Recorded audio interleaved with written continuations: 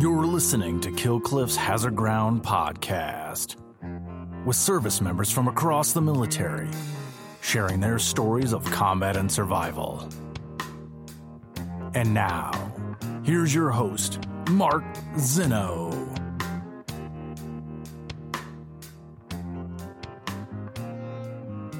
Welcome in once again to the Hazard Ground podcast. As always, we appreciate you joining us each and every week. Before we get to this week's guest, who is a retired Army Sergeant and now an inspirational speaker. When I say speaker, I mean volumes of speaking. So we'll get to him coming up in just a moment. Want to remind you guys, please continue to leave reviews on Apple Podcasts. We are slowly working our way up the top 100 Apple Podcasts. We want to continue that rise. We need your help, though. So it's very simple. It doesn't have to be a long review. But wherever you listen to Apple Podcasts, please leave us a rating and a review. Also, a reminder about our promotion with Amazon. You can go to our website, hazardground.com, click on the Amazon button at the bottom of the home page or under the sponsors tab. You do all of your normal Amazon shopping. The same thing on your smartphone. It'll direct you to the app.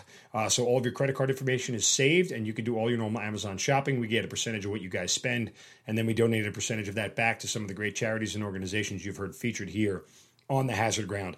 As well, follow us on all the social media sites, Facebook, Twitter, and Instagram at Hazard Ground and Hazard Ground Podcast. And if you're watching this, you're watching it on our YouTube channel, so make sure you hit that subscribe button. As well, you may be viewing this on the KillCliff app, killcliff.com, or KillCliff's YouTube channel. Make sure you're following KillCliff everywhere as well. Let's get to this week's guest, who is a retired Army Sergeant who spent 4 years in the Army, one deployment to Afghanistan where he was wounded and actually blown up twice. After his injuries, he left the active duty and left the Army to become an inspirational speaker and author. And when I say speaker, I mean over 500,000 people in 42 states, 7 countries on 4 continents. So this is his passion, and that is talking to soldiers and helping them. His latest books are Redeployed and the Resilience Booklet, and he is Brian Fleming joining us here on the Hazard Ground. Brian, welcome, and thank you so much for being here. Hey, thanks for having me. All right. Thousands of hours of speaking. So this is where you have landed after your career. But the very beginning started in the Army, and how and why? Well, I joined the Army straight out of high school in 2003 out of Miami, Florida. And, it was just a couple of years after 9/11. The towers were hit, Washington was hit, and, terrorists in the Middle East had claimed responsibility. And I had friends who had lost family in New York City that day. And my senior year came along. I was going to go to college and become a doctor, and I walked into the guidance counselor's office, and I switched up anatomy and physiology for swimming and weight training, out for AP physics, and some BS home ec class for some other class I'd probably need calculus. And I said, hey, I'm going to war anyway. I'd rather be strong and fit, than learn physics right now. And so got away with that somehow, joined the Army as infantry, straight out of high school, went to Fort Benning. So when you say straight out of high school, you contracted before graduation, huh? It was right around graduation time when it went through, and then I went. I graduated in May, and I left for Fort Benning in August. Any resistance from the family? No. My brother, he had joined the Marine Corps already, and he was actually 2 weeks out from graduating boot camp in San Diego when 9/11 happened. And so my mother was already sort of prepared for what I was doing, and she supported me all the way. Thinking back on it, with 9/11 being the impetus for your signing, do you feel that, if 9/11 hypothetically never happened, you would never be in the military? I don't know if I would have went in. I mean, growing up as a kid, my brother and I, we always played Rambo in the woods. Every stick was a rifle. We grew up watching Rambo and Commando and Schwarzenegger and Stallone, Predator, and it was just a sign of things to come. So I don't know if I would have made that push over the fence if something like 9/11 had not taken place. Who knows? Do you think that you were the guy who wanted to do all the studying up on basic training ahead of time, or you just kind of going into this whole thing blind? A little of both. I'll tell you what it really was, though. I grew up I really had no male role model. My father was always gone. He was never around. And so there was a big part of me. I learned this at about 30 years old, about 30, 31. I realized this. And I'm 36 now. But I realized, though, one of the big reasons I joined the military wasn't just 9/11, but I realized years later, I'm talking 10, 12 years later, was that there was a part of me that needed to know like that I was a man. Not that going to war makes you a man, but I needed something in me to affirm me as like I'm part of something. I've got what it takes. And there were a lot of unanswered questions in me from a young age that had not been answered. And joining the military really, really helped with that. It's interesting because there is a lot of that masculinity, right, in the service, and a lot of people who sign up, and particularly those who all sign up after the post 9/11 world. There's always this measure of, can I take it? Can I handle it? Right? Like it's the old sort of comparison to baseball, getting called up to the big leagues, right? You do all this training, and you want to be called up to see if your mettle is up to the task. Is that something that was more predicated on youth, or is that something that you believe, is a legitimate sort of fabric of just, for lack of a better term, being a male? I think it's in all men, but I think there's such a lack of it in our society. I mean, you go to Africa, there's still tribes where you got to go kill a friggin' lion with a spear. And then you're a man, then you can marry the guy's daughter. Like, right. There ain't nothing like that in America. I mean, if somebody gets the order wrong at the local, coffee shop, someone loses their mind, let alone knowing if they're a man or not. Nowadays, nobody even knows if people actually are confused, apparently, from what they are. And I'm not criticizing anyone, but my point is, we're in an extremely confused society. Not that everybody is, but there's a segment and there's a voice, a narrative in our society that's a confusing one, from what was I born as to, am I a man? Do I have what it takes? And when a man or a male person, especially a teenager, young adult, whatever the age, whenever they go through their life not having something to cling to and say, I'm affirmed, I'm a man in this tribe, I've got what it takes, man, there's a huge gap in the soul of that person. And if that goes unfilled, what we end up with are a bunch of uninitiated older men who are just a bunch of old men, little boys in old men's bodies. And, that is what destroys society. It breaks down the family unit, and then it just gets passed on. And I've been lucky since being in the military and after getting out, especially, to have some extremely good men and women, but some very good men come into my life and help me along. I never would have gone the route I did after the military without the people, especially the men that came into my life. All right. More on that here in a little bit, but let's go back to basic training. What was the hardest part for you? I just want to get to Afghanistan. 15 and a half weeks of, infantry training, and, Fort Benning is it's 110 during the summer. And it is. Negative 20 in the winter. But there was nothing particularly difficult about it for you? I mean, I was in the killer shape. I was in the best shape of my life. Oh, really? I went there. I lived in Miami at the time when I went in. I was running on the beach 4 or 5 miles a day. I was knocking out my push-ups, my pull-ups. I mean, I had to be the PT test to beat. Before I ever went there, because the one thing I wasn't going to be is that guy who's holding everybody up, and I wasn't. But I made sure that I prepared for it.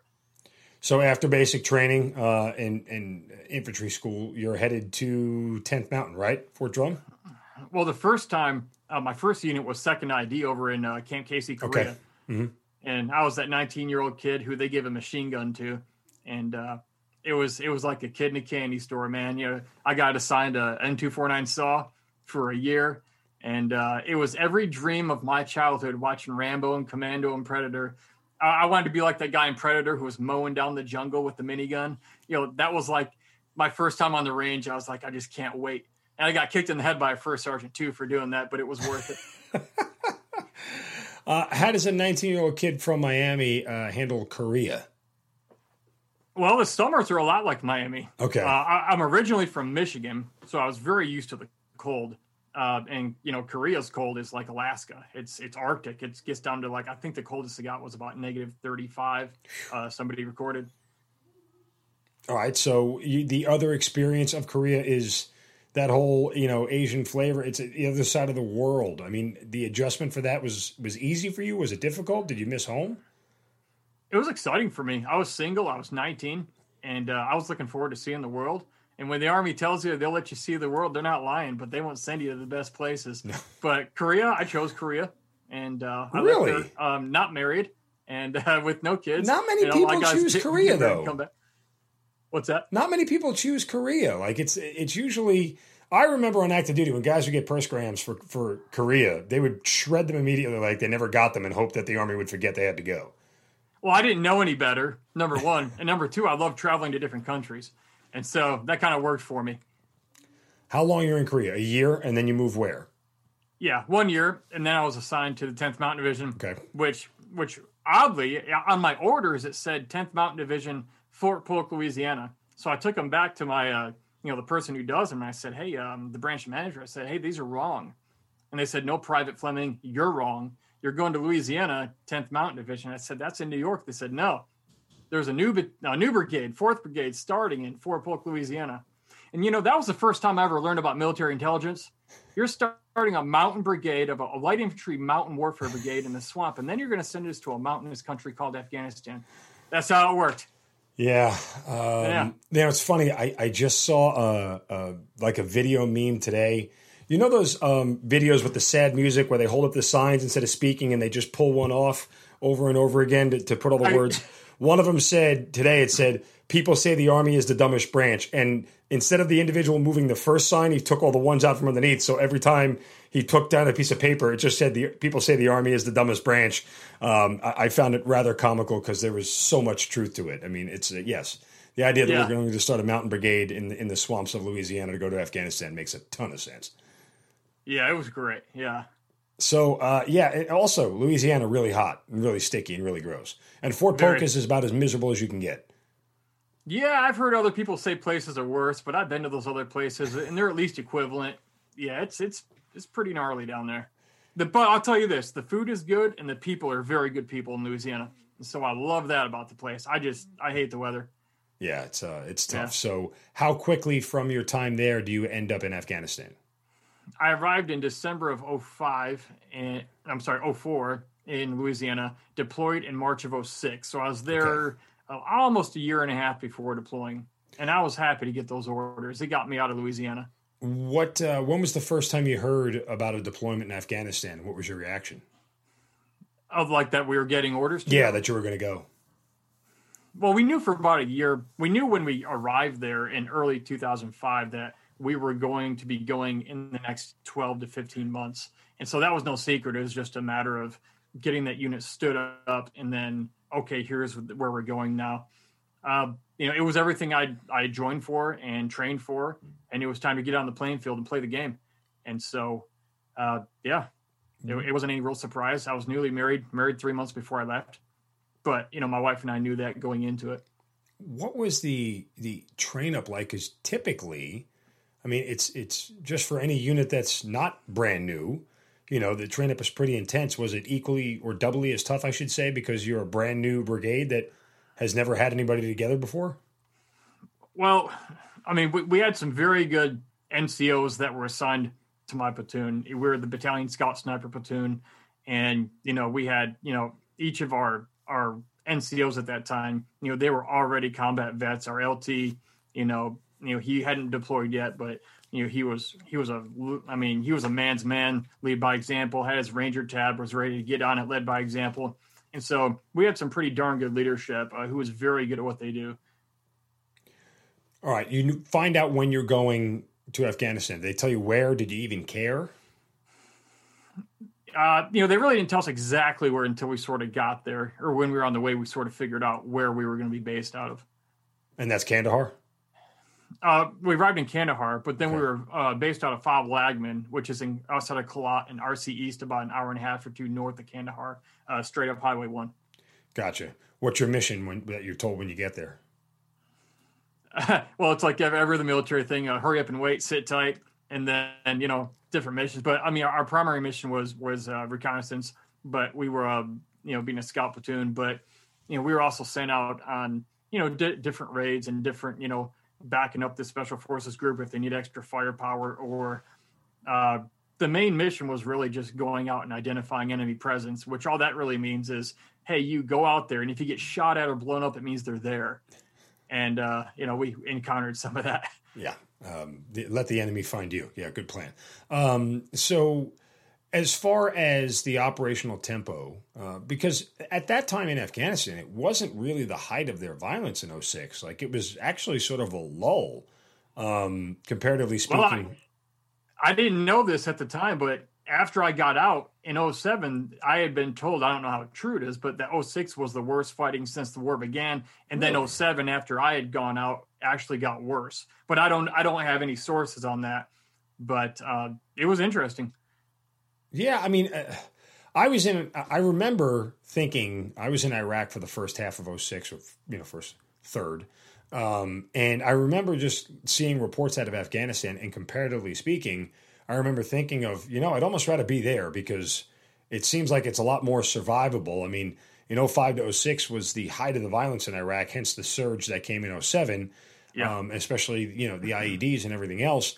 So again, I wasn't on the ground at the time, but I just remember, really 2009, 2010 was really when a lot of we resurged in Afghanistan and brought a lot more troops in because there was a rise in the violence. So, I wasn't trying absolutely. to. Yeah, I wasn't, again, you would know better than I would. That was what I was recalling. So I guess my question in general was about the operational tempo and just kind of what it was like day to day. Yeah, day to day, it was just everything was different. I mean, you go out on a mission, every day or two, and then sometimes you'd be out for a month at a time. Other times you'd be out for a week or two at a time. You'd have a couple days off maybe, or one day off and then get pulled back. It was pretty sporadic. I never quite found a pattern to it. Did you think that there was sort of purpose in all this? Or did you even care? To the war? Yeah, it's kind of to the mission. I mean, did you feel like you were making headway? Were things going successfully? Yeah, I feel like they were. I mean, we got a couple of our trucks, a few of our trucks blown up and things like that. Thankfully, everyone came home alive, though, a number of us got wounded during that deployment. But yeah, I mean, I never really felt like I was lost or what are we doing here? I mean, since 9/11, and Taliban claiming responsibility and, it's like operating out of Afghanistan, I didn't have any problem with why I was there. Makes sense. A lot of people in Iraq, not so much, but again, different discussion for different war, day. Different. Yeah. And I'm not the expert on that for sure. I wasn't there. Let's talk about your injury and what happened to you specifically. Kind of take me through the events leading up to it. Beginning of that day, was it a normal day? Was anything out of ordinary, out of place? Yeah, the first vehicle I was in that was blown up took place about a month after we arrived in country on April 18th of 2006.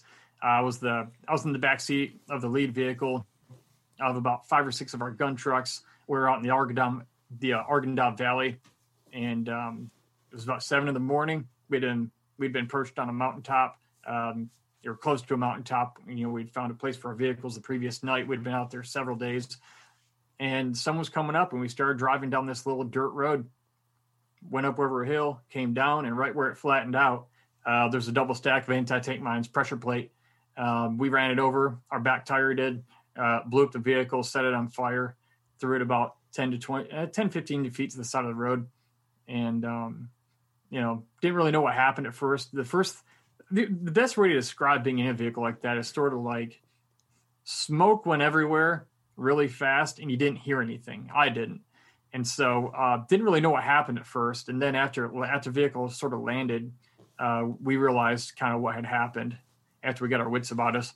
Where were you seated in the vehicle? I was in the back seat behind the driver. Mm-hmm. And the tire on the passenger side, back tire, is the one that ran it over. And so, the guy in the other back seat, he had the wind knocked out of him. He was kind of hunched forward. He wasn't really responsive. The vehicle's on fire, and my gunner's laying next to me, and me and I was a team leader, and my squad leader was up front. We're checking there. Is everyone okay? Is everyone okay? Everyone appears okay, except for the guy in the other back seat. So I opened my door and get out, and I ran around to the other side, opened his door, told him, hurry up, get out, let's go. And he really didn't respond. So I dragged him out. The squad leader in the front, the TC, his door was jammed shut from the blast. So he climbed through the back and out that same door. And no follow-on ambush or anything like that, thankfully. Both my gunner and the guy that, drug out the back, they both got injured but returned to duty about 3 weeks later. No major lasting injuries, thankfully. At that point in time, for somebody who's so gung-ho to get to Afghanistan, not that you made a bad decision, but it's like, okay, Maybe this isn't going to end the way I thought it was going to. Well, it's interesting, and I don't want this to be misconstrued or to sound stupid, but I had sort of reckoned with death. I knew what I was getting into when I joined the military. I mean, you don't join infantry during a time of war and go, hey, nothing's going to happen to me. Right. I had already I dealt with that. And, it's not that you don't think twice about things like you're saying, but I had already thought that through so many times. It was like, I mean, if you've ever been at a gunfight or blown up, like, that after that, like, you had this very, very clear realization that it doesn't matter how good anybody around you is. If it's your time and it's going to happen, you are not going to dodge it. There's just no way out of it. If it's your bullet or if it's, an ambush or if it's an explosion, you're not going to escape it. Like, you're just not. And there's a certain recklessness, I think, that can come with that. But I think there's also a lot of comfort that can allow you to do very well on the battlefield that comes with that. You can't be too careless, but if you hang on too tight, you might not do what you're supposed to do when it's needed most. Yeah, I mean, it's a theme that we hit on a lot, sort of, and I always say it's the randomness of combat. But to your point, I think all of us have to deal with that reckoning of our own mortality. And when you talk about PTSD and what it does to people and where it is, I think a lot of it stems from the inability to reckon with it, or you come to the realization that you didn't understand it the way you thought you did. I mean, what you talk about, for me personally, it was one of those things where, look, I always knew that dying was a possibility, but wasn't really until after my first firefight that you really have a whole sense of different thoughts about this whole thing. And you start to realize that I was just lucky, right? Like, I was, if I'm 5 feet to the left or 5 feet to the right, my outcome could be entirely different. And you have to, as you talked about, not hold on so tight and let go a little bit. And just do what you're trained to do. And as crappy as it sounds, hope for the best. I mean, there's not really a better outcome than that, because I've seen it before. I've seen people who did everything exactly the way they were trained, and they still got hit and they still got hurt, and some people still got killed. And I've seen people do some of the dumbest damn things you could ever think of that goes completely to counter to any training we have, and they get out scot-free. I mean, there's no rhyme or reason to it. Yeah. All right. Absolutely. So you get blown up. You return to duty immediately after this. Did you have to have any downtime or no? Yeah, I stayed on the mission because even though I had sustained somewhat of a TBI at that point, I didn't know it, and I wasn't physically wounded in that explosion. So I stayed on the mission. A helicopter came in, medevaced our 2 guys, and then we were out there for about 2 more days because we were 1 vehicle short, and so had to get that coming picked up by the Chinooks and big old hooks they hook up to it, fly the wreckage away. And then we had a follow-on mission on the way back. A lot of people go, oh man, you probably got to have like a week off, right? And it's like, no, they gave us a follow-on mission because we were passing by another village on the way back. And so, hey, we had all the equipment we needed and did that. We got back about 2 days, about two and a half days after that explosion. Before we get to the second one, I'm just kind of curious. What's like the weirdest thing you saw going through some of these villages and looking for people and looking for bad guys? Do you remember anything that sort of stood out, or a village that in particular that you just remember? What blew me away is that people lived like the Flintstones. They were, some of those villages are in the Stone Age. I mean, they're in mud huts with like no running water. Not like it's a mud hut with a little door you walk through, and like that's the whole thing. And I mean, God, one time we were driving for hours through RC East, just out in the middle of nowhere. And we saw like some 10-year-old kid with like 20 goats. And he's just walking. And we were driving like at probably 30, 40 miles an hour. 3 hours we've been driving from this direction. We didn't reach our destination for like another 2. And I'm like, man, this kid's a survivor. Like it took us this long in a vehicle. And he's out here walking with animals. And it's like 120 outside. It's at elevation. It's like, kid's a survivor. I mean, kids in America, couldn't hold a candle to the grit this kid had. And who knows where he's going or how long he was out there. Yeah. And that blew me away. And when you say mud huts, like for civilians who don't know, like we're not talking high-end masonry here. Like it's not even cement. You know, it's just like clay of the earth that gets wet, that sort of dries hard enough to put two bricks from moving from each other. I mean, it's crazy. You mix it with hay, and it hardens, and apparently a 50 caliber round won't go through it. I didn't get to test that, but I've been told. Huh. Yeah. So I mean, they're pretty thick too, man. I mean, you're talking like some of them 1.5 feet, 2 feet thick also. Yeah. All right. The second time that you get hit that ultimately, leads to your injuries, what happens there? Yeah. It's interesting. I actually wanted to reclass my job from infantry to EOD. And if you don't know what EOD is, if you're a listener, it's explosive ordnance disposal. It's the bomb squad. So basically, if it blows up, it's their business. If you see that guy or lady running, you better be in front of them. And I don't know what made me want to do that, even after this first explosion, but I did. So I had what's called a P3 on my profile. Like I had a profile for some reason on my medical record.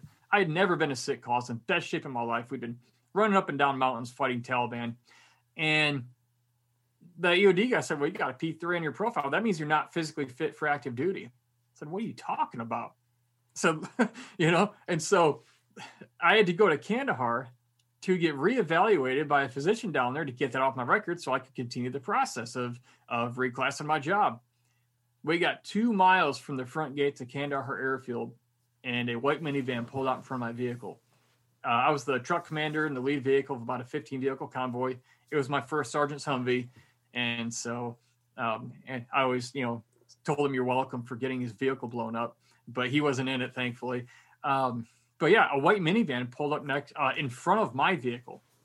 And so my driver just passed him on the left. It's a 2-lane road. Try to get up on their side, come up beside him, pass him. We didn't know it was being driven by a suicide bomber, and he had the thing loaded. And so, we're, passing him on the left in the opposing lane. I mean, I could have just about reached my arm out the window and almost touched the vehicle. It's just 2 lanes. And as we got right up next to him, I mean, he just hit, the whole thing exploded. I don't remember an explosion happening. I just remember everything was fine. There was a white van, and we were passing it. And then it was literally like you blink your eye. It's that fast. Literally in the blink of an eye, you go from being in the vehicle, everything's fine, to I'm laying in a ditch on the side of the road, on the side of Highway 1 in Kandahar. I have no idea where I am or why I was there. My helmet was no longer on my head. I was laying on my face down. I had blood pouring out of my face. And I did sort of a push-up to kind of get up and figure out where I was. I started walking around a little bit, and then I saw the vehicle over here that was starting to catch on fire. My gunner, he got peppered with shrapnel and ended up losing his right eye. My medic, my driver, was working on him. And I was just kind of dazed, and I didn't really know what happened. Ended up having full face and neck 2nd-degree burns, which thankfully healed. And then 3rd-degree on both my hands, which, I'll tell you later about that if you want, required reconstructive surgery. Mm. So you have no recollection of the blast. When you start to look around you, I know you mentioned your gunner, but how much other damage is done here? Is it pure chaos, or did your vehicle absorb the brunt of this thing?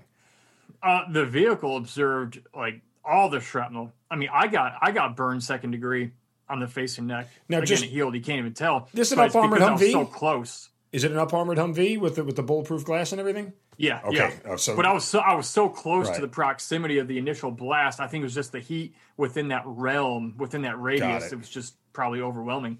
What's weird though is that our interpreter, who was sitting right behind me in the back seat, completely untouched, completely unharmed. I have no idea. Makes no sense. I have no idea, but I'm grateful he wasn't hurt. That's crazy. It's weird. Yeah. Again, speaks to the randomness of it before, right? I mean, he's literally eight inches distance from you, and maybe an arm's length at most, and he ends up completely fine. That's insanity. But so was everybody else in the convoy okay? What happens next? Do you guys just drive on to Kandahar because you're only 2 miles away, or you getting medevaced at this point? No, me and my gunner got medevaced. Okay. Fastest starting medevac you ever had too. I think it took him a half hour, but wheels up and it's 2 miles away. You're there in, a second. They were probably eating tacos for lunch when we interrupted them, the pilots, I'm sure. But it was about lunchtime.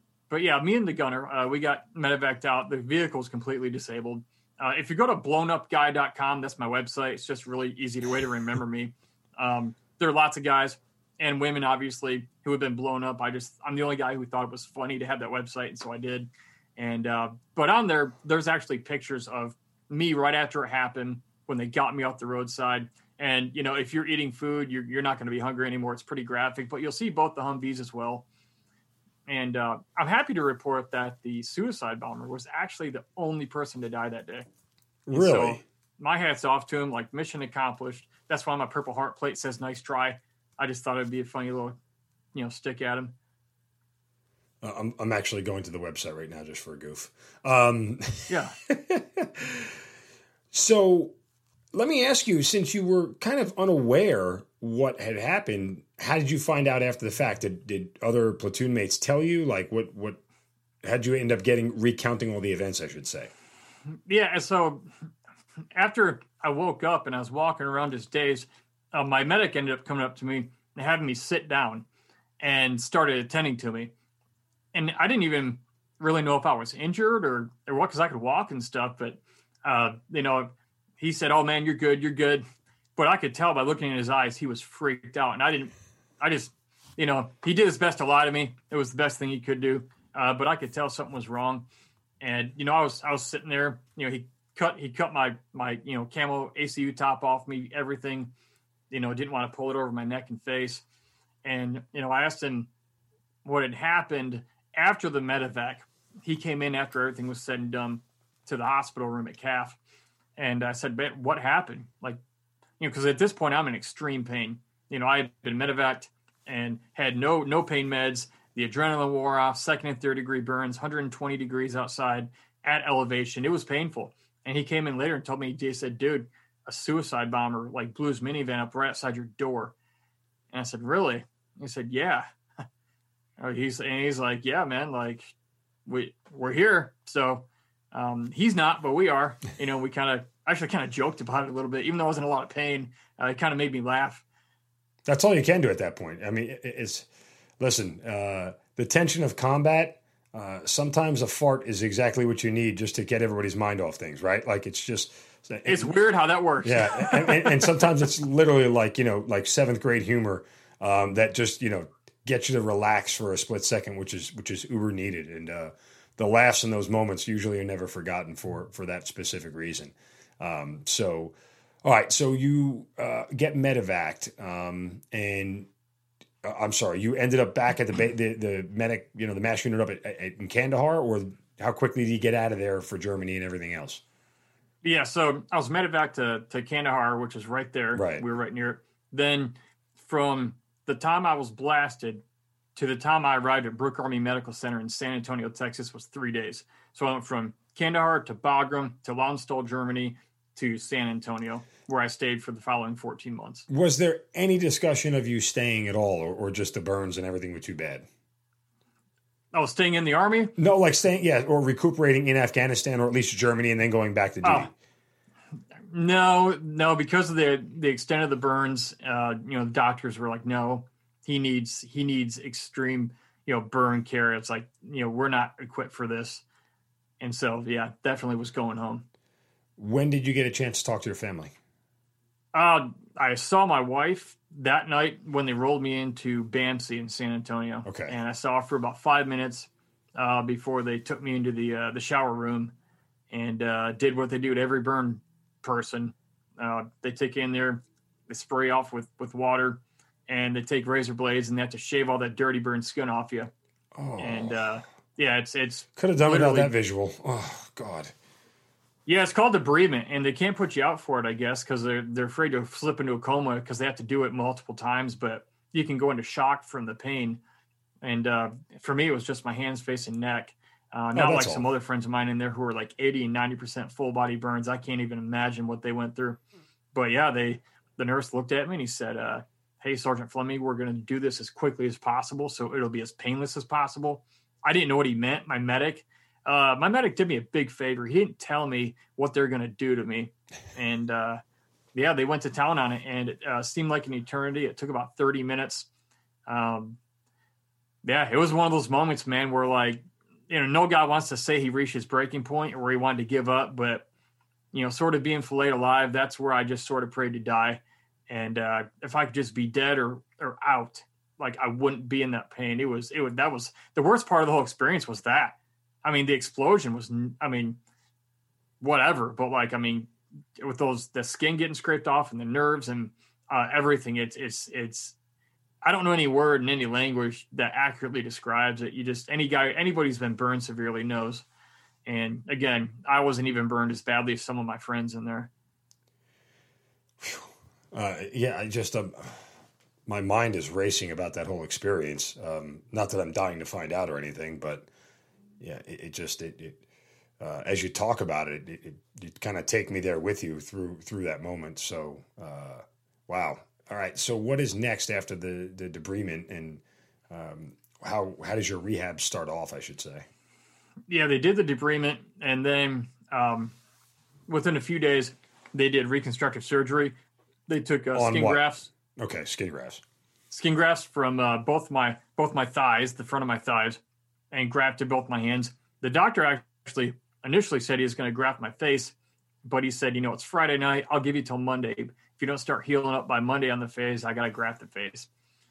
And, it's weird because he told me where they normally start taking skin from, which is like your backside.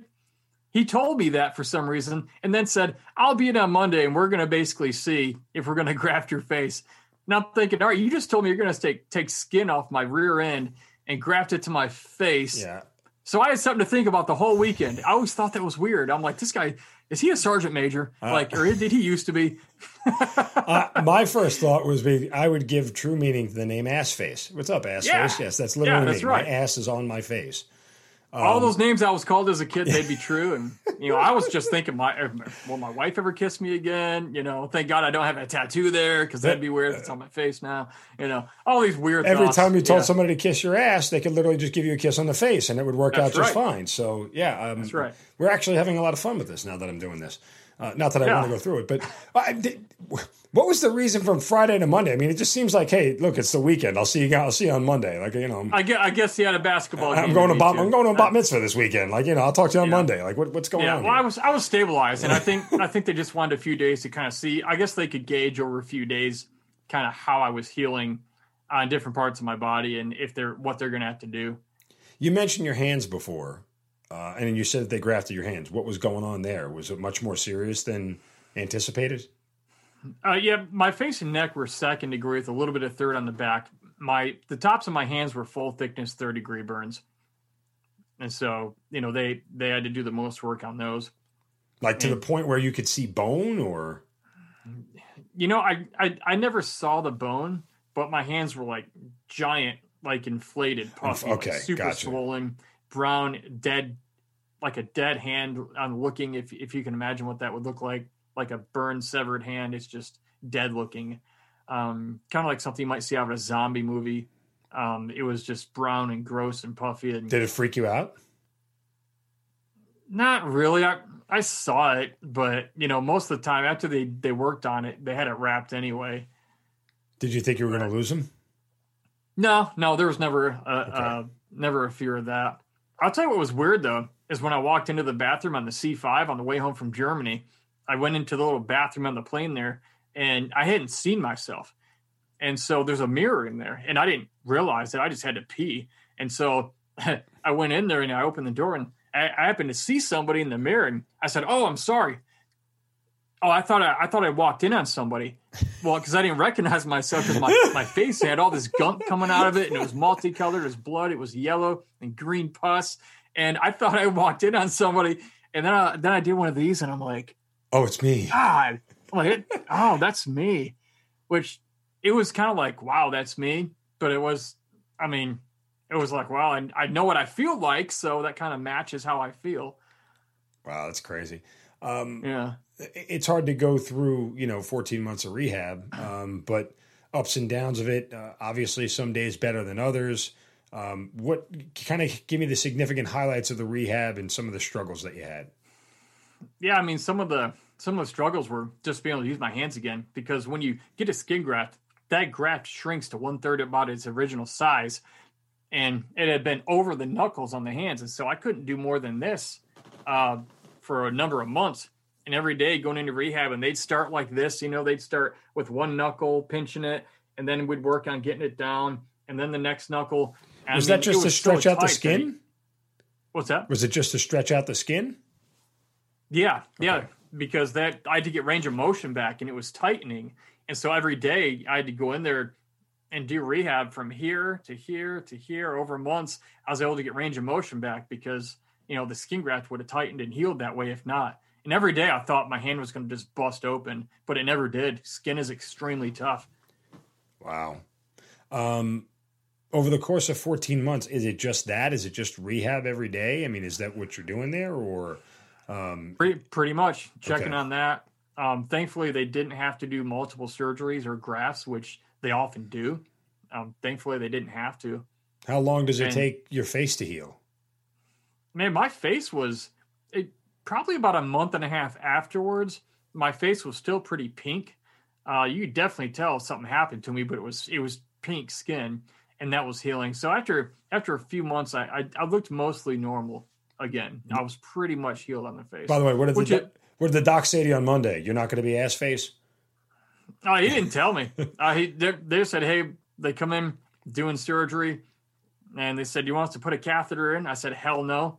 And I don't know why they asked me that. I woke up out of surgery, and the most frightening thing I've ever experienced literally happened. I turned sideways in my bed, and I felt something down there that I've never felt before. And I looked under the sheets, and they put a catheter in me. Now, I can walk, man. You just took some skin off the top of my legs.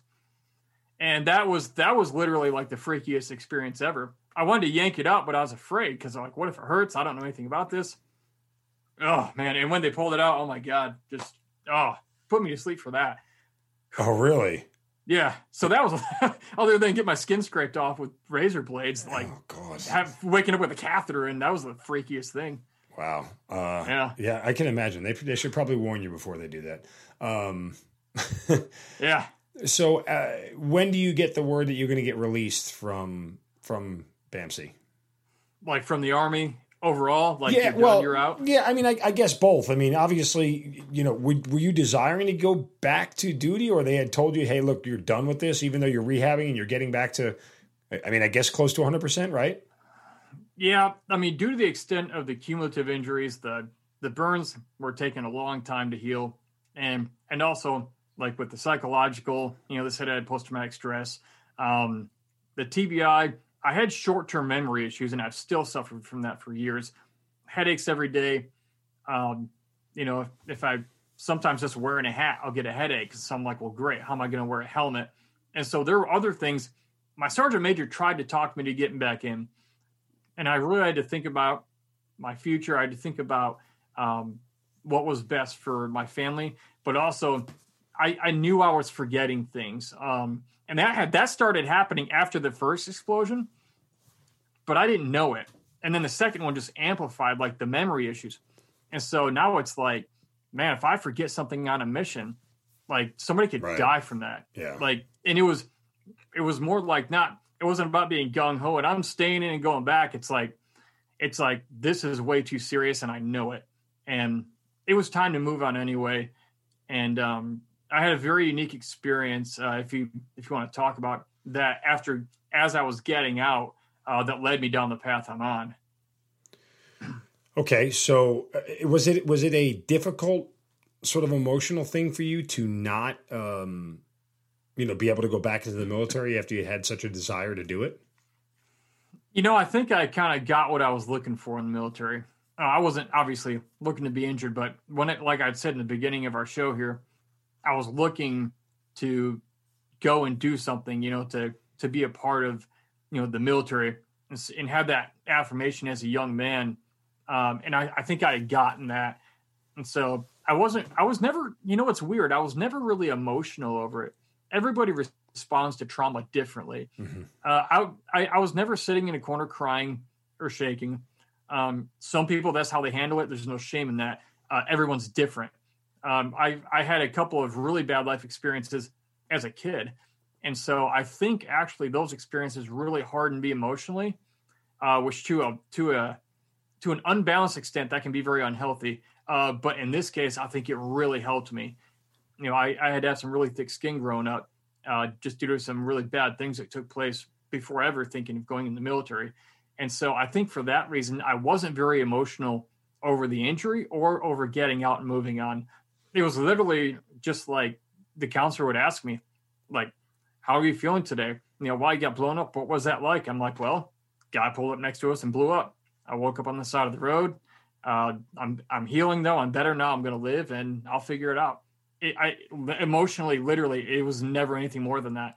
And again, I don't want it to sound like I'm trying to be a tough guy. It just wasn't. That's just how I handle things. And that I happened to be in that kind of situation where that actually came in very handy and was helpful. So as far as the PTSD is concerned, I mean, you're talking like you had a good grasp on everything. What about PTSD was still sort of lingering for you? Yeah, I mean, for years after, and even still sometimes, it's not like, I hear a noise and I can't come out of my room.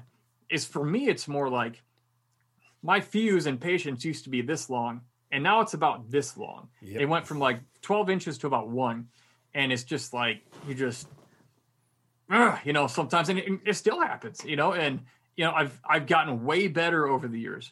I believe that it can be worked past. I know Vietnam vets who legitimately, I spent years with them, my original mentor being one of them, the guy who got me into everything I do. That guy was blown up in Vietnam, half his body burned off by a phosphorus grenade. And that guy, I've never witnessed even a hint of post-traumatic stress in that guy. And it's the weirdest thing, but that's what gives me hope and going, I don't know if it's always a recovering thing. I think if a person finds what works for them, and it's different for everybody sometimes, if they find what works for them, their groove that they can get into when they know they're starting to feel a certain way or getting triggered or angry by something, we can get a hold on these things, but there's no one size fits all. That's the problem. What works for me might not work for you, or maybe it will. It just sort of depends. You have to find what works for you. Yeah. And there's definitely no cookie cutter format for this because everybody responds to stimuli differently. Right. Yep. And so how they respond to it is how they're going to sort of manifest it and express it. And that's not the same. They can be similar, but still, if there was a cookie cutter cure for this, we wouldn't be dealing with it to the level that we still are to this day. So, yeah. All right. So you leave the Army. Do you have a plan for what's next for you after they sort of discharge you, if you will, from BAMC? I mean, you're leaving Brooks Army Medical Center? Are you going back home? Are you going back to Michigan, Miami? Where are you going? I had no idea until about January 25th of 2007. About 5 months after my injury. My injury was on July 24th of 2006. And that day, the guy who would become my mentor, and to this day is one of my absolute best friends, a guy named Dave Reaver, who was horribly burned in Vietnam. He was an author and speaker, had been married to the same woman for over like 40 years. I'd been doing speaking about 30, 35 years at that point. Extremely successful in his career, extremely successful in his marriage. Still married to the same wonderful lady he married before he went out to Vietnam. And he came to speak to me and about 30 other guys who'd been blown up, shot up, and everything. And man, he got up there and he started talking and joking about his injuries. He said he got blown up on a riverboat, sniper aiming for his hand, which had a grenade in it. He went to throw it in the brush, and as he went to throw it, a sniper's bullet hit his hand, exploding the grenade right next to his right ear. And then he said, man, I jumped in the water. He said, my skin was floating all around me. And he looked right at me and he goes, man, you know what? I was beside myself. He said, man, I had to pull myself together. And we all laughed what was left of our body parts off. And, what happened there was this. We saw a guy who had been where we were, but he didn't stay there. Not mentally, not physically, not in his career, not in his mindset. The guy, he dealt with his demons and he moved the hell on. And that's what people have to do. He and I just happened to kick it off and really become friends after that. And he invited me to speak at some of his events. And that's when he told me, hey, I've got this program out in Colorado where I'm going to start training other guys like you in speaking. And I was his first sort of student apprentice with this program for wounded warriors, wounded soldiers. And he took me everywhere with him on almost every event he had, which was about 70 events a year, about 60 or 70. He put me on every single stage, and he gave me 2 minutes. Wow. He gave me 3 minutes. Then he gave me 5 minutes. And here's what happened. Every time I told a little bit of my story, I got a little bit better. And not only that, but I saw other people who had never been in the military, but they'd been hurt. And they said, if you can make it through all that, I think I can keep going. The first time he did it, a young lady walked up to me who was about in her early 20s, about my age at the time. And she said, I was raped and I was abused and molested as a kid all through my teen years. My boyfriend was abusive. He just broke up with me a couple months ago. I tried to kill myself a couple weeks ago and I failed. She just walked up to me and said that. But then she said this, she goes, but if you can make it through all that, she said, I think I can get through this. And that was a complete turning point in my life. I never knew what happened in that moment, which is the biggest thing that got me past my injury, until I read a book called Man's Search for Meaning by Viktor Frankl. I've read it. Then. He was a high school reading for me. He was a Holocaust survivor. Yep. And this is what he said about suffering. What I couldn't explain in 1,000 words, he said it in one sentence, and it's this. He said, in some ways, suffering ceases to be suffering at the moment it finds a meaning. And I'll say that again for your listeners. In some ways, suffering ceases to be suffering at the moment it finds a meaning. When I met that young lady and I realized it helped her, she's not going to go home and put a gun in her mouth or drink a bottle of pills, I thought, maybe there's a reason I'm still here. It's to just find people like her. And it felt amazing. And I didn't even mean to do it. And people say, Brian, you really helped that lady. Okay, I didn't mean to, but you know what? She helped me. And again, every time I told a little bit of my story, not to talk about me, I was trying to find those other people like her who are on the edge, and they're in every single audience I speak to. And that's been the fire behind everything I do ever since. And a lot of people, once you get a certain amount of accomplishment and something like this, people go, oh, just going around talking about himself. It's like, people, you don't get it. People are suffering, and they sometimes they just need to see someone who's made it through some hell, even if it was a different hell. And, it's like I felt like I owed it to people. I got a second chance at life at 20 years old, man. And I shouldn't have survived that. And I did. And it's finding people like her and helping them, that became everything. That was everything. There's never been anything that's driven me more. All right, hold on. I want to do this for our viewing audience here. Stand by, because you mentioned that book. And when I tell you that I've read it, it is sitting right here. It is sitting right here. It's on the bookshelf in my office.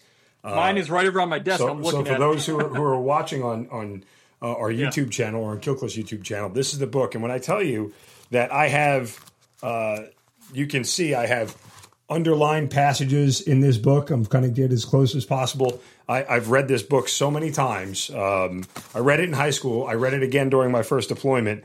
I've dog-eared the pages and everything else. It is a absolutely wonderful, wonderful read for anybody who has had any sort of struggle in their life. And in short, what we took... mine. There you go. There's mine. To live is dog-eared, torn up, underlined, half the book. Yeah, exact same story. To live is to suffer, to survive is to find meaning in suffering. And that's Viktor Frankl.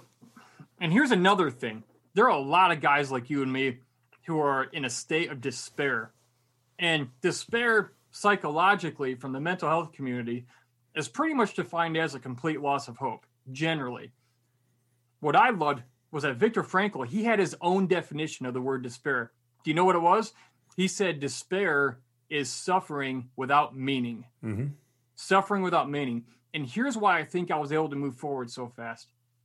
I met my mentor. I discovered a sense of meaning within about 6 or 7 months after my injury. I didn't have a lot of time to think about it and fall into a state of hopelessness. I really think I got lucky there. Yeah, and beyond the book, I think that purpose for a lot of PTSD victims and a lot of people who are struggling, particularly military folks, There's a lot of loss that isn't necessarily tangible. I mean, look, you can lose limbs, you lost skin, right? You can lose all those things. And to a certain extent, they can be replicated, replaced, reproduced, all those things. But the purpose that they found in the military, the purpose that they had protecting the person next to them, the squad member, the team member next to them, when that's gone, there's a void there. And a lot of them struggle because now no one's depending on them and no one needs them. And all of a sudden there's this loneliness that becomes suffering to them, right? I mean, I think all those things are dynamically true. Well, yeah. Well, number one, when you get out of the military, there's now like no longer a mission. Like no one's handing out missions. Like you have to create the mission. The first thing you were ever taught in basic training or boot camp, wherever you went, is you don't go anywhere alone. You lose all the guys you depended on, the relationships. You're now by default alone. And you're on a new battlefield, the civilian world. And the worst thing you can be on a battlefield is alone, in my opinion. Like you might be out of ammo, but you can call in air support. But if you're alone, you're hopeless. You're gone. Like you better get to safety in numbers fast back to your allies. And so many of us, we get out by default. Every one of us that gets out, we're alone and we don't tend to plug in. And I'll tell you this, man, I hear a lot of people, a lot of veterans talk about this. They don't want to go for help. It's the whole, I don't want to go for help thing. I can do it. We were taught, though I be the lone survivor and fight to the end. Well, here's the problem. And I equate it to this. Like if you're a veteran and you're dealing with stuff, PTSD, whatever, you think nobody notices. Trust me, people notice. Like you're not hiding anything if you're dealing with it. Now, here's my message to them, though. When I was in Afghanistan and we were living on mountaintops to mountaintops, living out in the mountains, there were times that we had to call in air support. We had A-10 Warthogs that would do gun runs and drop 500-pound bombs for us. And they would save us. We would call in air support. Let me ask you this. If you're screwing up in your life, if you're out of control mentally, if you're destroying your marriage, and you're not asking for help because you think you can do it alone or be tough, it's like, imagine yourself being under a leader, like let's say you're a platoon leader in the mountains of Afghanistan, you're about to get overrun, and someone says, hey, call in air support. We need air support now. And the LT goes, no, we don't want higher up to think we can't handle ourselves in combat. Dude, that would be so stupid. So stupid. And if the enemy didn't kill him, his guys probably would. Yeah. Or he'd be relieved of his command when he gets back. That would be stupid. But every day, guys like you and me, we act like that, and we're not calling in air support. It's like, man, if you don't call in air support and you get overrun, everyone's going to know about it when everything gets blown to pieces. It's like, you were taught to call in air support. Where in your transition out of the military did you get this idea that going out onto a new battlefield alone was a good idea? It spits in the face of everything you were ever taught in the military. I can hear some of the public speaking coming out. You mentioned you got 2-3 minute segments. When do you get your first when do you have your first foray into your own event and your own public speaking lead? My first full event by myself was on November 11th, Veterans Day of 2007 in Fort Lauderdale, Florida. And I spoke, and I was counting down the hours until midnight, and I was officially discharged. And they recorded it. It became my first DVD. That was the one I started selling and giving away. It was like, hey, man, you recorded that. Mind if I get a shot? They had like 3, 4, 5 cameras. And I'm like, that's a really good video. Mind if I use it? And they're like, yeah, go for it. And that was how I was able to start getting the message out. Not just my story, but like, here's what I went through and here's what I learned through it. And I was young and speaking. It's embarrassing to watch now, 14 years later, but it's like I started, man. I started. As far as we touched on some of the, central themes and thesis that you touch on, but give a couple more of them as far as for when you go to a speaking event. I know these things are paid, and I don't want you to give away all your secrets, let's kind of just for the audience, let's gloss over the fine points of a speech you would give. Yeah. We've already sort of touched on one of them, which is the mentorship piece. I had a mentor who understood me, and I knew he'd been there, but he didn't stay there. And I kind of call that the unicorn experience because that really doesn't happen for people. I was extremely fortunate. I didn't control that miracle. Like that happened in my life. And I know that doesn't happen for most guys like us.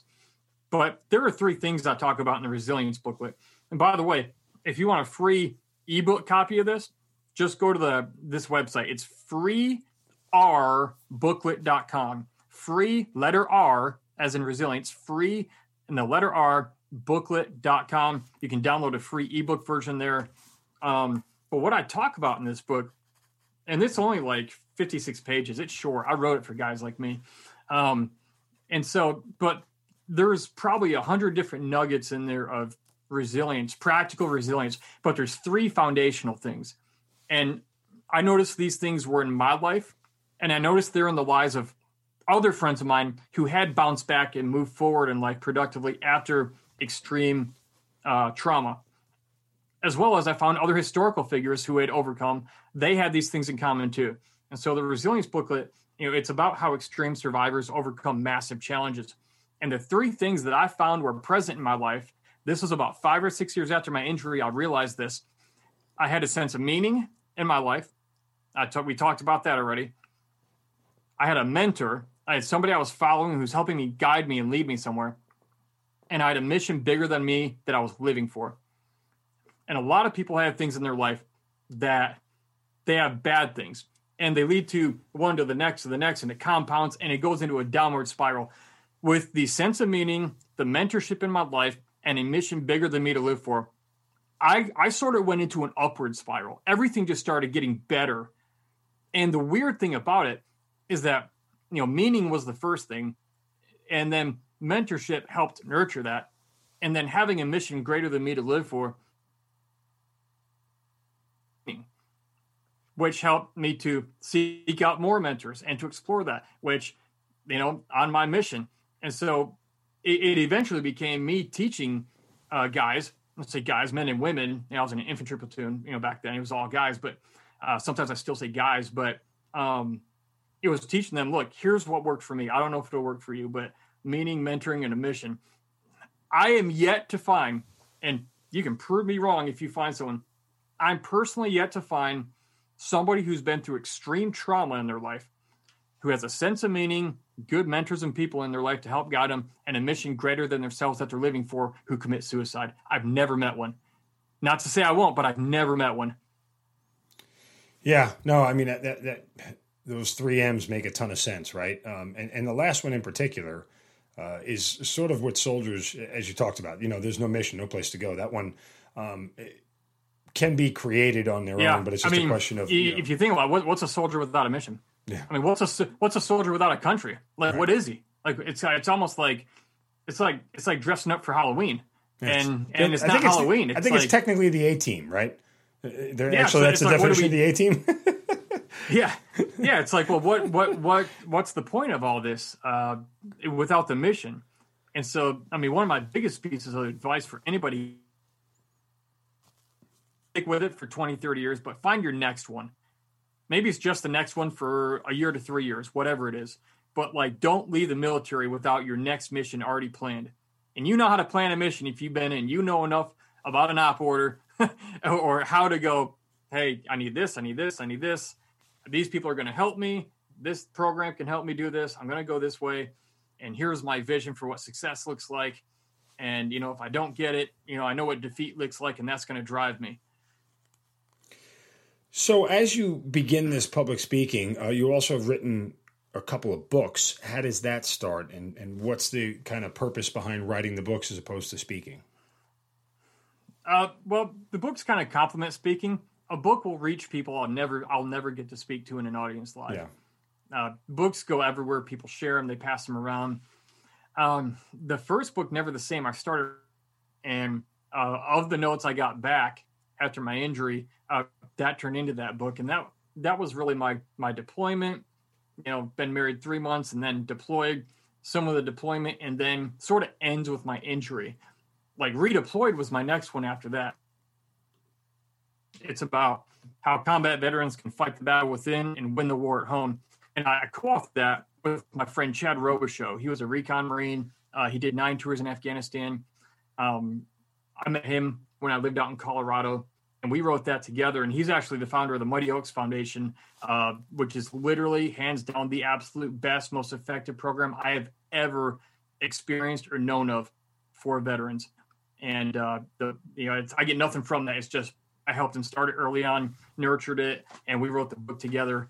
And it's him and I. It's both of our perspectives on dealing with stuff after coming home. And he and I dealt with a lot of the same issues, but we dealt with them differently, had some different life experiences.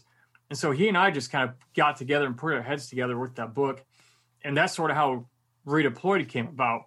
And so these books came about that I've written, really just, they kind of evolved as a result, as a product of where I was along my journey getting out of the military. And also the fact that these books, they go places and reach people that I'll never get to speak to in a live audience. And so, it's another way to help people. What's the biggest thrill about public speaking for you? The biggest what? Biggest thrill about public speaking. The thrill? Yeah. Man, I love getting up. I'm a talker, man. Like, I didn't actually know I had a knack for it. Not to say, I'm not like one of the best by far, but like I learned that I'm a creative. Like, I'm an extremely creative guy to my own detriment. And it's a blessing and a curse. And I didn't actually know that about myself until I started putting speeches together and learning how speeches are, communication and proper communication and compelling communication. How do you talk for 5 minutes or 90 minutes and make it compelling where people listen and you keep them on their attention and they walk away going, that felt like it was 3 minutes long and I'm better. And I took away the message. I understood it. I wasn't lost the whole time. Like, that was a journey just getting to that point. But the thrill of it is it's a creative process. And I learned after this injury that I'm a very creative type person. I don't draw, not graphically creative, but I'm a word guy. Like, I write ad copy for fun. That's how much of a nerd I am. And I didn't even know there was anything called copywriting years ago. And I started writing headlines and I saw a really compelling one and I'd make my own version of it. Next thing you know, you realize there's like an industry around this. Yeah. And as I got better at that and became a copywriter, it made me a better speaker because everything around it is communication. And if we have a very important message, you better know how to communicate it very clearly and in a way that people receive it. And that can be tricky if you don't really know how to do it and you haven't put in your reps. If you had to say which one you're better at, would it be being a soldier or being a public speaker? Probably a public speaker. I've been doing it longer. I was young when I was a soldier. I was the best shape of my life. I was pretty smart, but I was immature. 18 to 22 years old. I wish I had been a lot more mature, or I wish I would have known more at the time. I really could have led the guys that were assigned to me way better than I did, which I don't think I did very well. And if you ever talk to any of them, they would probably tell you he sucked. And they wouldn't even be joking.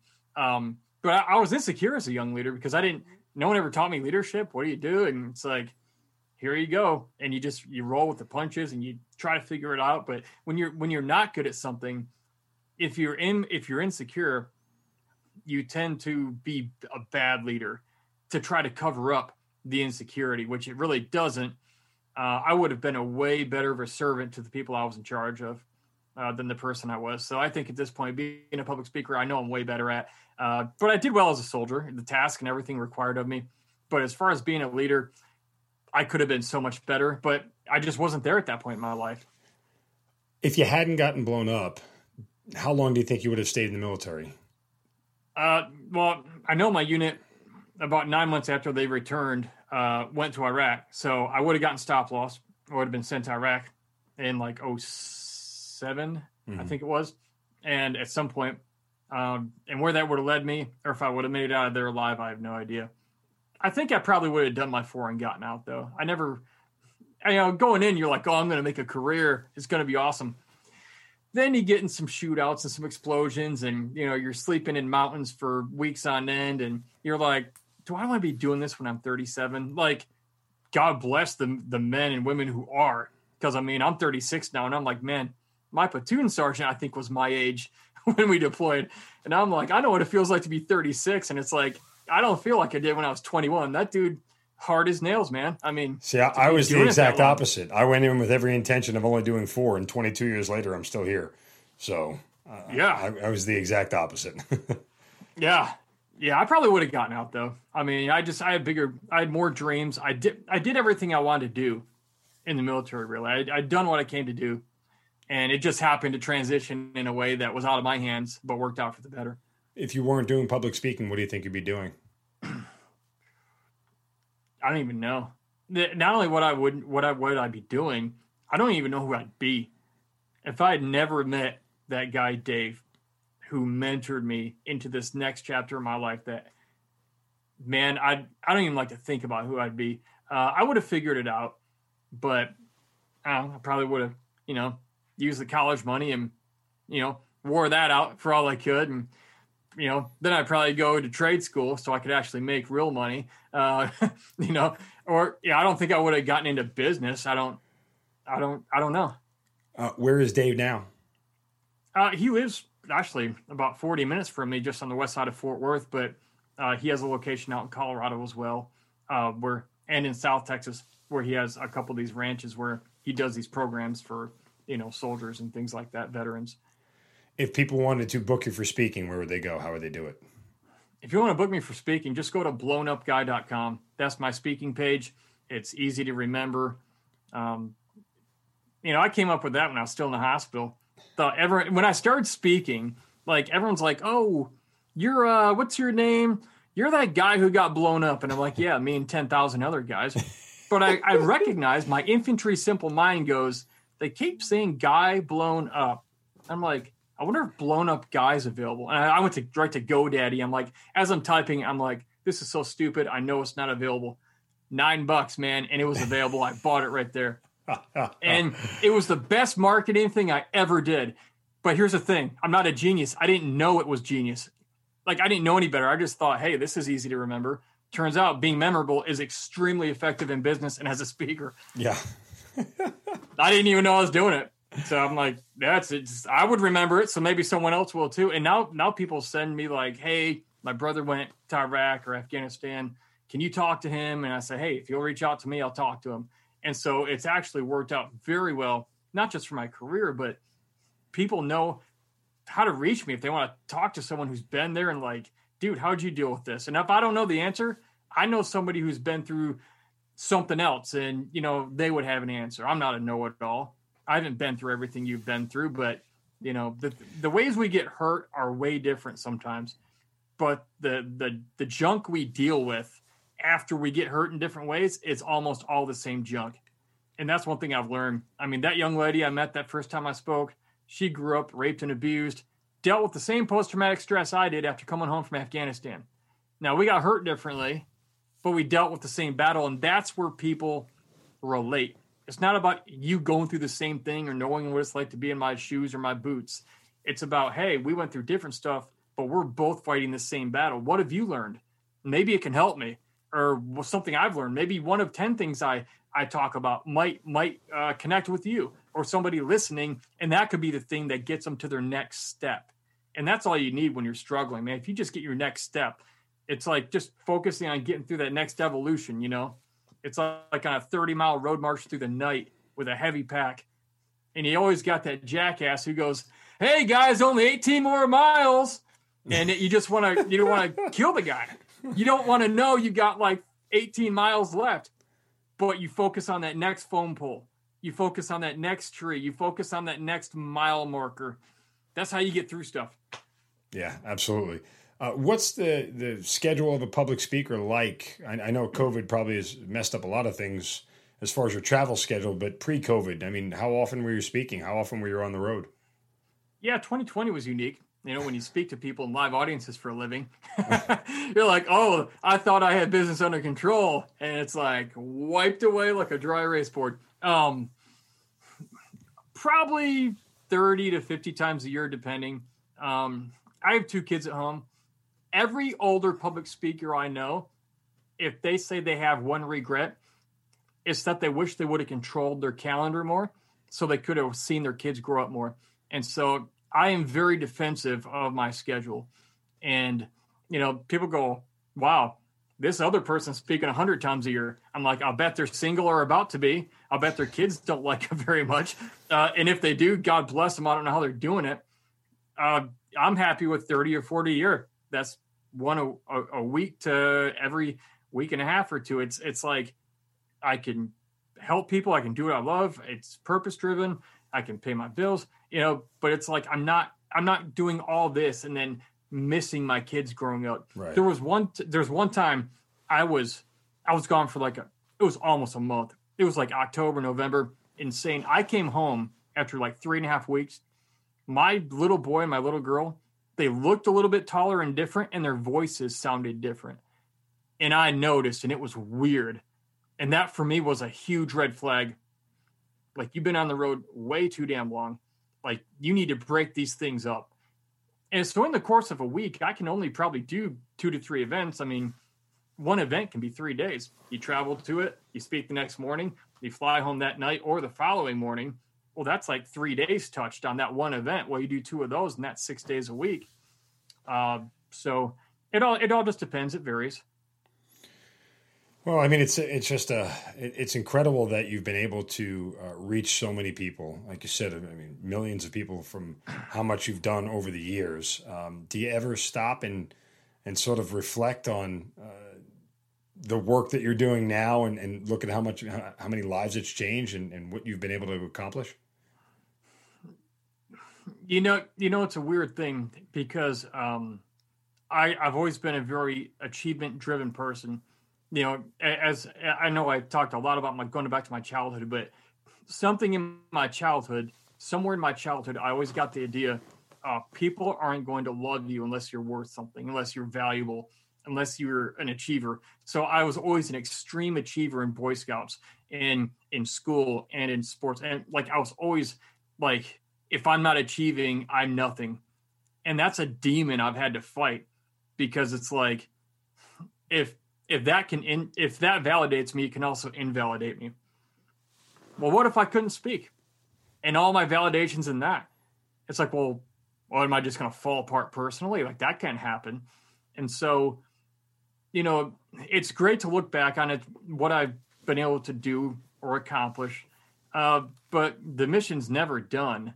And I've already done way more with my life than I ever thought or imagined I ever could or would. I mean, that alone, it's like, well, Brian, are you winning in life? I won years ago because I found purpose and I'm doing something I love. And it's way more than I ever thought I would ever do. It's like, I've literally already won in life. Now it's just a matter of what do I do next and when am I going to die? But I'll tell you the battle though, for me at least, at this point, it's more like confusion. Should I continue doing what I've been doing all these years? Or is there a new direction I'm supposed to go? And not entirely knowing if I should make a leap somewhere or not. And speaking will always be a part of what I do. And I've discovered about myself, I can't just go out and do things that make money. I have to be doing something that's tied to a purpose, a deeper cause, like charitable, whatever. I don't know. I have to give a shit about it, I have to really care about what I'm doing. Or it's I've done copywriting jobs, writing ads for companies, and man, that stuff pays well. But you know what? It's there's no, my soul is not in that. It all goes back to that young lady, the first time my mentor put me on stage and she said, I'm not going to kill myself. It's that kind of thing that's in me. It's that's an anchor. I can't escape it. It's I didn't even put it there. It's just there. And whenever I step outside of that boundary and try to do something that's apart from that kind of thing, I fizzle out. I burn out fast. And so it's a weird mental battle I'm on, a battleground. Yeah, but I also think it's one that, ultimately all roads lead to the greater benefit, the greater good for everybody around you, including yourself. And again, like you said, those other jobs that you're not passionate about, they help keep the lights on and put food on the table and, help continue to pay the bills. And those are all important things. I mean, it's really tough to be passionate about every single thing you do in life. There's just not enough time and hours in the day to devote the same level of passion to multiple different things. And usually, as you said, if you're somebody who has a parent who has kids, that devotion is more geared towards that. And every parent knows how much that kind of takes out of you. So belaboring the point, I'm sort of relating to where you are and certainly understand it from that standpoint, which, shameless plug here, but it's kind of why we do this. It's, it's that passion for sharing these stories and that passion for trying to impact other people's lives. And, we always talked about this podcast is we just want people to hear the stories, like whatever comes from it otherwise, our genuine goal has always been for the audience to hear stories like yours. And hopefully somewhere somebody relates to it. And the same way someone related to you and said, I'm not going to kill myself. Hopefully somebody here relates to this and goes, you know what, I do have a purpose. I can find a mission. I'm going to go find a mentor. Those 3 M's you talked about earlier are all going to come into play. And so, we don't reach as many people as you do speaking. Hopefully one day we will, but that's kind of where we are with the Hazard Ground. So again, the Resilience booklet, the free audio book, you can go to freeRbooklet.com, right? freeRbooklet.com, and that's the ebook version. If you just go to resilience.booklet.com, you can get the hard copy version, and there's some other stuff. But if you want the free, download right to your phone or computer, just go to freeRbooklet.com. And of course, blownupguy.com. Blownupguy.com if you want to book me or learn more about what I do in speaking, and I have some videos and resources on there as well. And some gory pictures of your face. And some nice, beautiful, gory pictures, and I don't look a whole lot better on there. I'm just well, look on the bright side. I feel a lot better, but yeah. I'm not ending this podcast going, thanks, ass face. So there is that. I've been called worse. We certainly appreciate you sharing everything with us. And look, the resiliency tips, the life tips, they come through every time you speak, man. And so I think the audience is absolutely going to pick up on that. So I appreciate you sharing it with me and with them as well. But certainly, again, thank you for everything. And Brian Fleming, thanks for being part of the Hazard Ground.